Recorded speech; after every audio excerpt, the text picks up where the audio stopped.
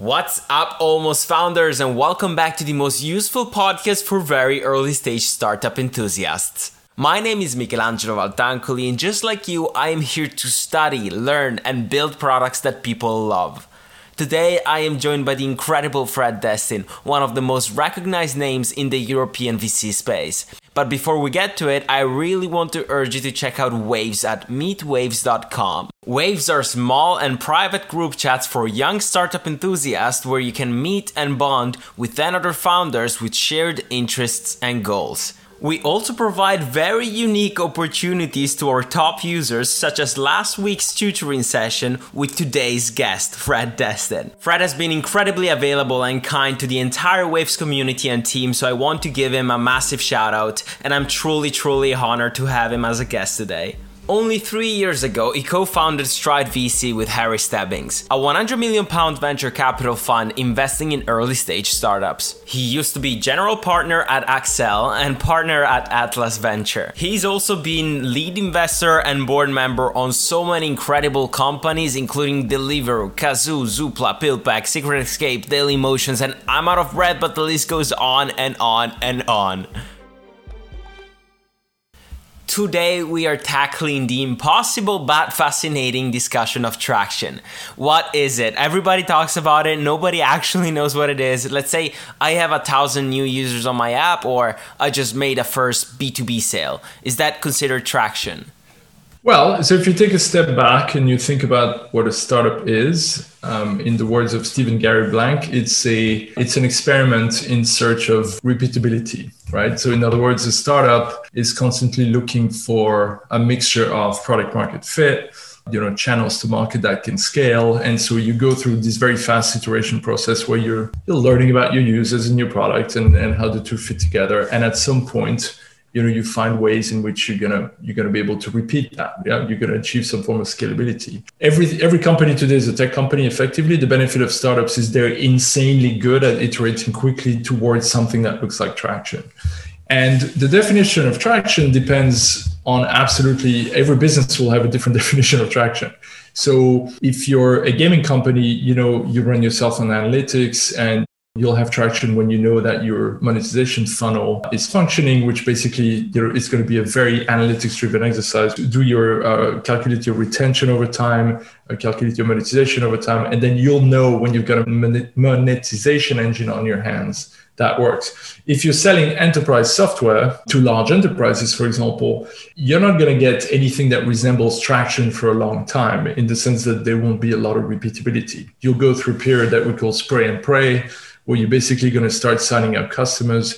You won't have a real idea as to whether that's repeatable. In other words, whether you've hit a segment where you just got lucky, or you could start selling systematically before quite a while.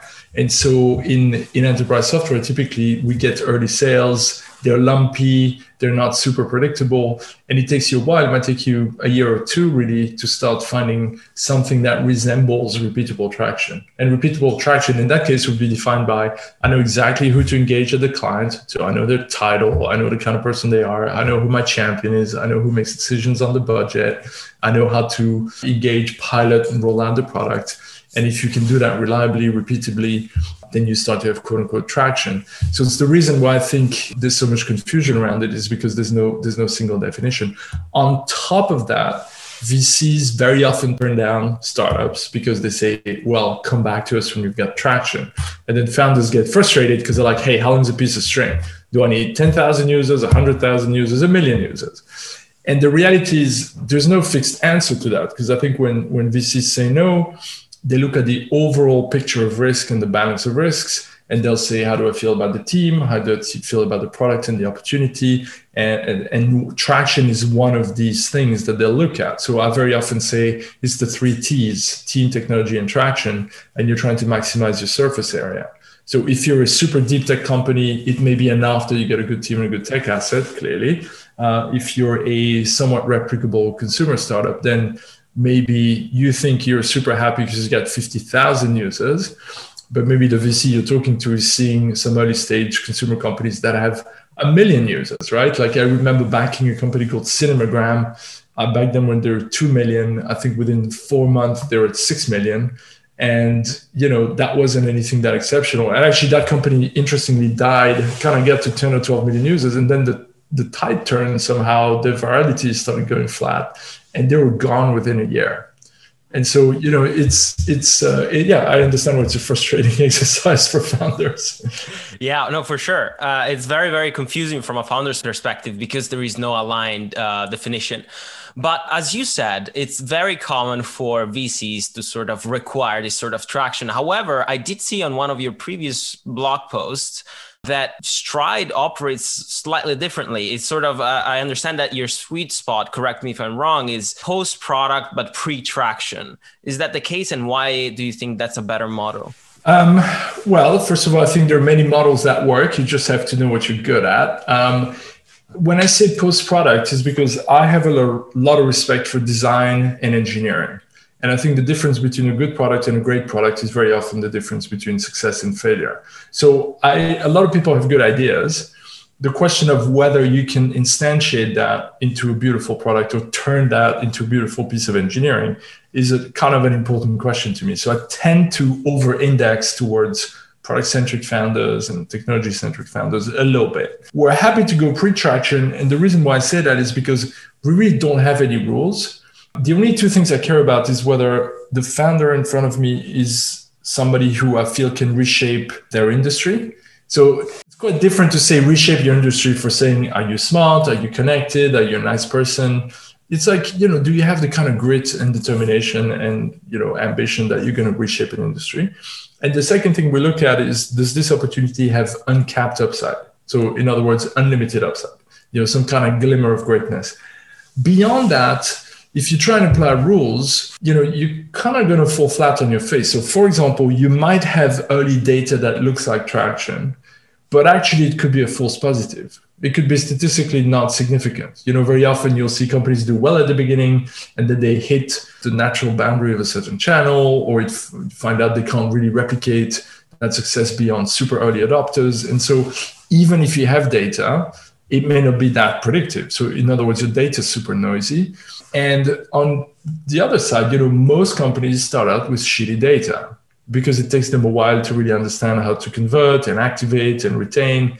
And so you kind of lock yourself into a position where if you're looking for repeatable data, you're going to end up being indexed or excelling doing Series A's.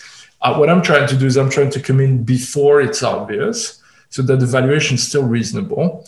And because the moment you really get traction, the acceleration in company valuation is non-linear, which is why you see companies that are worth 3 million one day, 10 the next, and 50 2 weeks later, right? It's not irrational. It's because their valuation creation kind of is completely non-linear once they start to scale. So we like the ambiguous part. So we like to back people with great insights about markets and who know how to design and develop product. But we don't mind the ambiguity. Yeah, we actually kind of enjoy that creative period where anything's possible and you have to make choices. And I think this is where I personally, that's where I get my kicks, honestly, at a personal level. And it also so happens that it allows you to come in at reasonable prices. So my job is I build a portfolio of like 25 teams. And, I will put significant checks in early. So sometimes we write bigger checks than most people are comfortable with. But amongst the 25, if I do my job with any form of discipline and enough vision, 5, 7, 8 of those are going to be outstanding. And then I'm good, right? So that's why we're quite happy to have no rules, except for these two rules I mentioned, which is founders who can reshape industries and unlimited upside. Understood. Yeah, it really struck me, your sentence on the website that says, we respect the journey and embrace the chaos.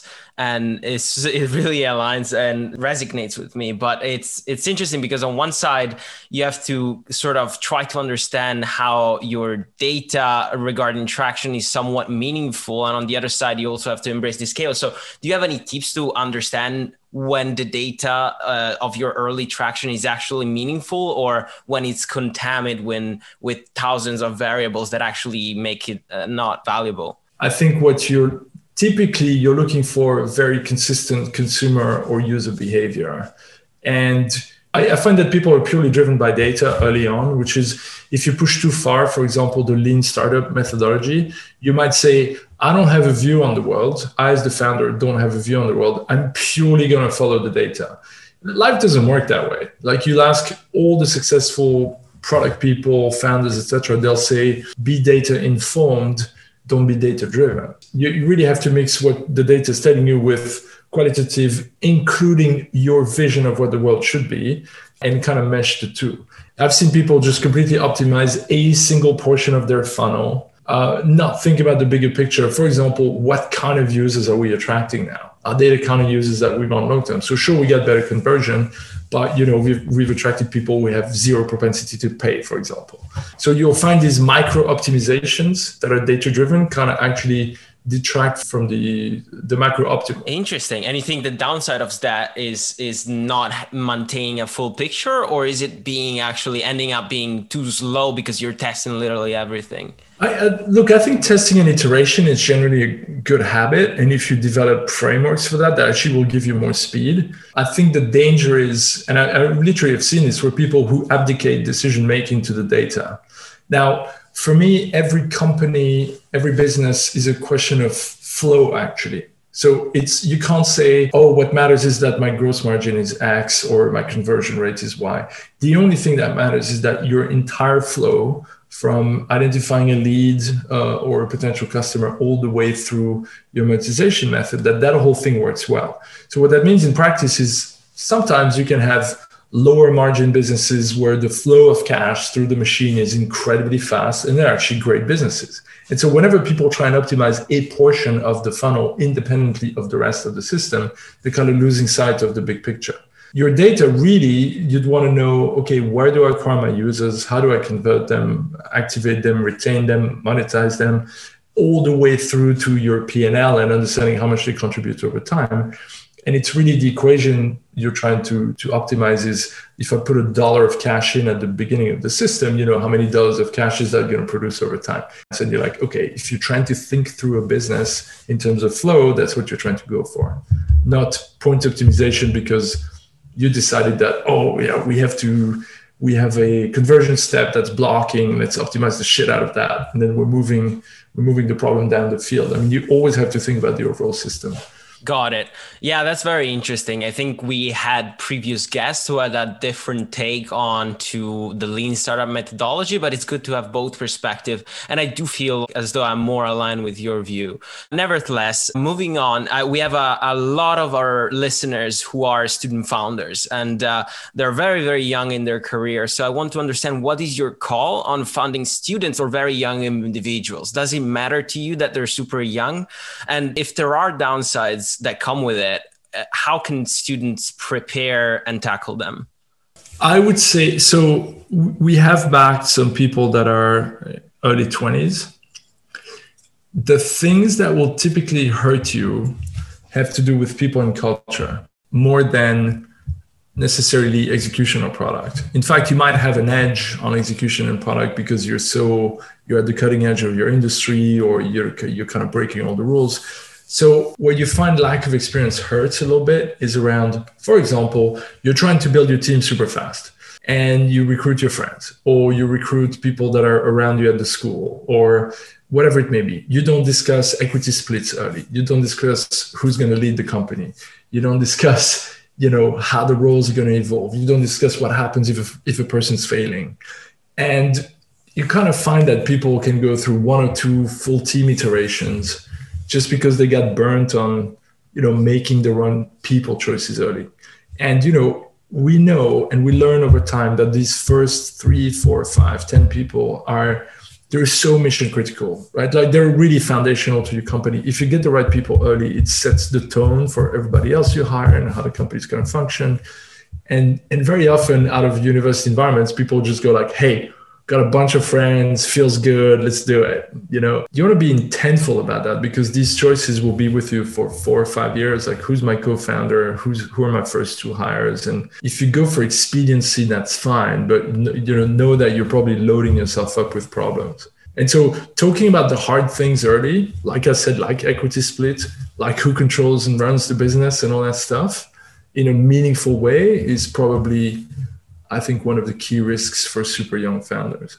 Yeah, no, totally. Even within our community, we see a huge pattern of students just delaying and postponing the hard talk of equity split, roles decision, hiring decisions. So I'm totally on board with you on that. Another pattern that we see, and that I'm guilty of as well, is that it seems like a lot of us student founders just really want to talk about VC funding. For some reason, we have this like two steps approach. Okay, let's create a product and then let's bring it to a VC and hope we get funded. Is that a somewhat logical approach to have, or is it just very naive?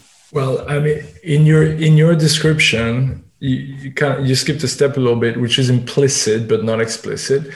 What's the only thing that's really going to be the key to success is that you are deep inside the minds of your customers and you're doing something that is deeply meaningful to them. Spinning a product up in itself doesn't have that much value. Spinning a product up and raising some venture capital funding in a crazy market like the market we're in doesn't really have value. So no matter what you do, you start with deep customer insight. And you stick really close to that. I mean, it's not actually that hard to get a 500K check when we're in a crazy market. So I would say, that could be a very fleeting moment of glory. Like I said, I think you want to focus on the core. Do I understand? Am I building the right team with the right culture? Am I serving my customers in a way that's unique? Focus on that. Whether or not you raise VC money is kind of by the by. By the way, the one thing you have to watch is this early dilution is very costly. It's costly because it's going to compound over time through multiple rounds. So, this early days of raising money, you kind of want to educate yourself, pause, don't take super low price rounds from either angels or somewhat more predatory VC funds. It's just like be very careful with the early equity you give out because it's very costly equity. And at the beginning, you have 100% of your company. It doesn't feel like it's worth anything. Or you're like, well, who am I? I don't have an asset. I just have a couple of people and a prototype. But actually, so it's very tempting to say, well, we get 100%. Why don't we give 30% away to some angel group or something? But it's really going to bite you later down the road. So I think being intentful at the beginning and say, you know what? Yeah, 15% dilution, 20% dilution. Okay. From the right partners, but just like be disciplined around it. Totally. I fully agree with that. So to conclude, I have two last topics that I want to touch upon. One thing is that a lot of VCs sort of have this premise of being value add. So adding some value beyond just the monetary aspect. Does that VC value add package include traction? So I'm going to answer your question in a roundabout way.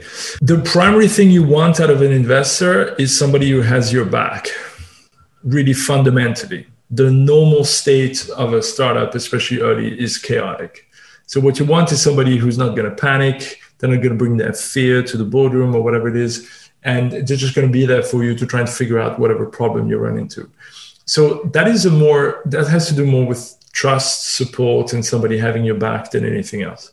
For me, the primary thing you want from an investor is that when it's lonely, when you're failing, that you can go talk to someone and don't feel like you're the only person in the world carrying the weight, especially if you took some money from your mom and your dad or whatever it may be, and you're afraid about losing it. So I think that's step one. Step two, for me again, is, okay, am I working with someone who can help me answer the key strategic questions? How do we focus the product down? How do we price? How do we position? Who do we hire? Actually, can you help me hire someone? And, this kind of being there with you for the key strategic decisions, again, that's more valuable to me because that's the core. That's non-replaceable. Step three would be, can you help me get funded? So in other words, do you have the reputation quality and are you going to spend the time to help me get my next funding round done? Because at the end of the day, the only thing that kills startup is running out of cash. Then you get into all the other shit. Can you help me source candidates? Can you help me find clients? Blah, blah, blah. All that's fine. But I mean, that's what I would call features. And I think the most important stuff, again, is finding somebody who understands your business deeply, is aligned with you, cares about what you're doing, and is going to be there for you / with you when you run into trouble. If they can then deliver customer intros, etc., yeah, maybe. Let's remember value add is like the most overused and devalued term on the planet ever because VCs vastly overuse it. I always say, I promise not to destroy value. On occasion, I may add a lot of value. My primary value personally is not necessarily in like finding new clients. Yeah, because we invest in so many industries that, I have one in healthcare and one that sells to universities. And there's no way anybody can credibly tell you, oh, I have deep contacts in that industry and they're going to be useful. In fact, it's something that I find a lot of VCs, especially kind of in a way, the weaker VCs oversell. They're like, oh, we have great contacts within the insurance industry. Well, look, even if you get the intro, their ability to impact somebody buying your stuff is actually quite low. So I think this is kind of very often overplayed. And then founders would start to think of this as a package, as is the way you described it. I'm like, yeah, you can replicate this kind of stuff yourself or via advisors, or there's other ways to get this, right? Agreed. It's quite paradoxical because on one side, there is a sort of power imbalance between a VC and a founder. But at the same time, you both have skin in the game. And so the first aspect being, all right, find someone that has your back. It's tricky, but at the same time, it seems extremely valuable. I think power imbalance is one of the key issues in VC founder relationships. And I would always say that it's critical to develop the kind of relationship where actually power is not being exerted against you. Because at the end of the day, you run the company, you make the choices, you'll make it a success or a failure. And if investors start getting into that mode of they're sort of telling you what to do or they're impacting your strategy too much, you're kind of in the wrong spot. And I guess when you're a younger founder, this will tend to happen a little bit more because a lot of people are ageist in some way, but in the way that they don't think young people can kind of do shit. And so I think to the extent you can, you want to find investors that are going to be, hey, I want to challenge your thinking. I want to help you reframe how you think about problems. But, I'm not here to tell you what to do. In fact, I'm going to encourage you to make nobody's as well placed as you are to make the decisions. The decisions belong to you. Go run. And the only thing I'm trying to do is get you better running shoes or think about a better path through the marathon, right? Like I'm not here to go tell you what to do. And it's really dangerous when VCs start to, project their own desires and their own, vision upon a company. Because A, they're not going to implement it. B, they're probably not that informed about it, actually. Totally. I really like that approach of leaving the founders somewhat alone, but still providing valuable input. But if on one side we have some investors that don't really understand the founders' needs, what are some things that actually founders don't understand about VCs? What are some of the misconceptions? Yeah, look, I think people back people and, sure, it's a transaction, you're trying to get money, but you just meet people that are going to be in the industry for a long time.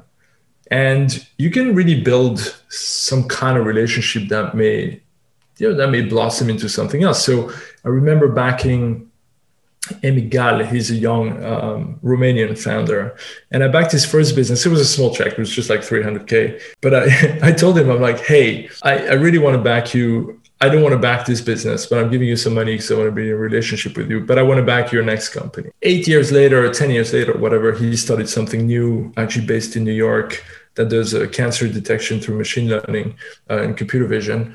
And it turns out we can't invest with the fund in New York, so I was a bit bummed, but I invested as an angel because, I could see that Emi was going to be, he did well on his first company, by the way. He sold it for, I don't know, like 25 million or something, which was a pretty decent first exit.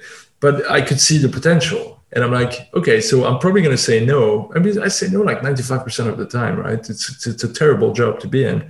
But it's about relationship building. And I think founders should understand that. I think most VCs really enjoy working with founders. They view them with sympathy and admiration. And it's like, hey, it's great that you're doing this. So it's not just some people are just a big bad money machine, but in 90% of the cases, that's not what, I do this because I want to be in the room with founders. So you could just go in there with your head high and pride and you're starting a project. I'm not starting a project. You're starting a project. That's pretty cool, right? So, just relax into it. VCs are just people with imposter syndrome, Fantastic. Well, thank you very, very much for your time, Fred. It's been a pleasure. Thank you. And in just 25 minutes, you now know how you should approach traction. Take a step back and always keep an eye on the big picture. Your early stage traction could be a false positive and be statistically relevant, so look out for consistent consumer behavior. Also, if you've been avoiding those hard equity and roles chats, shoot a message to your co-founders and figure it out as soon as possible. If you need some help convincing them, feel absolutely free to share the link to this episode. My name is Michelangelo Valtancoli, and just like you, I'm an Almost Founder.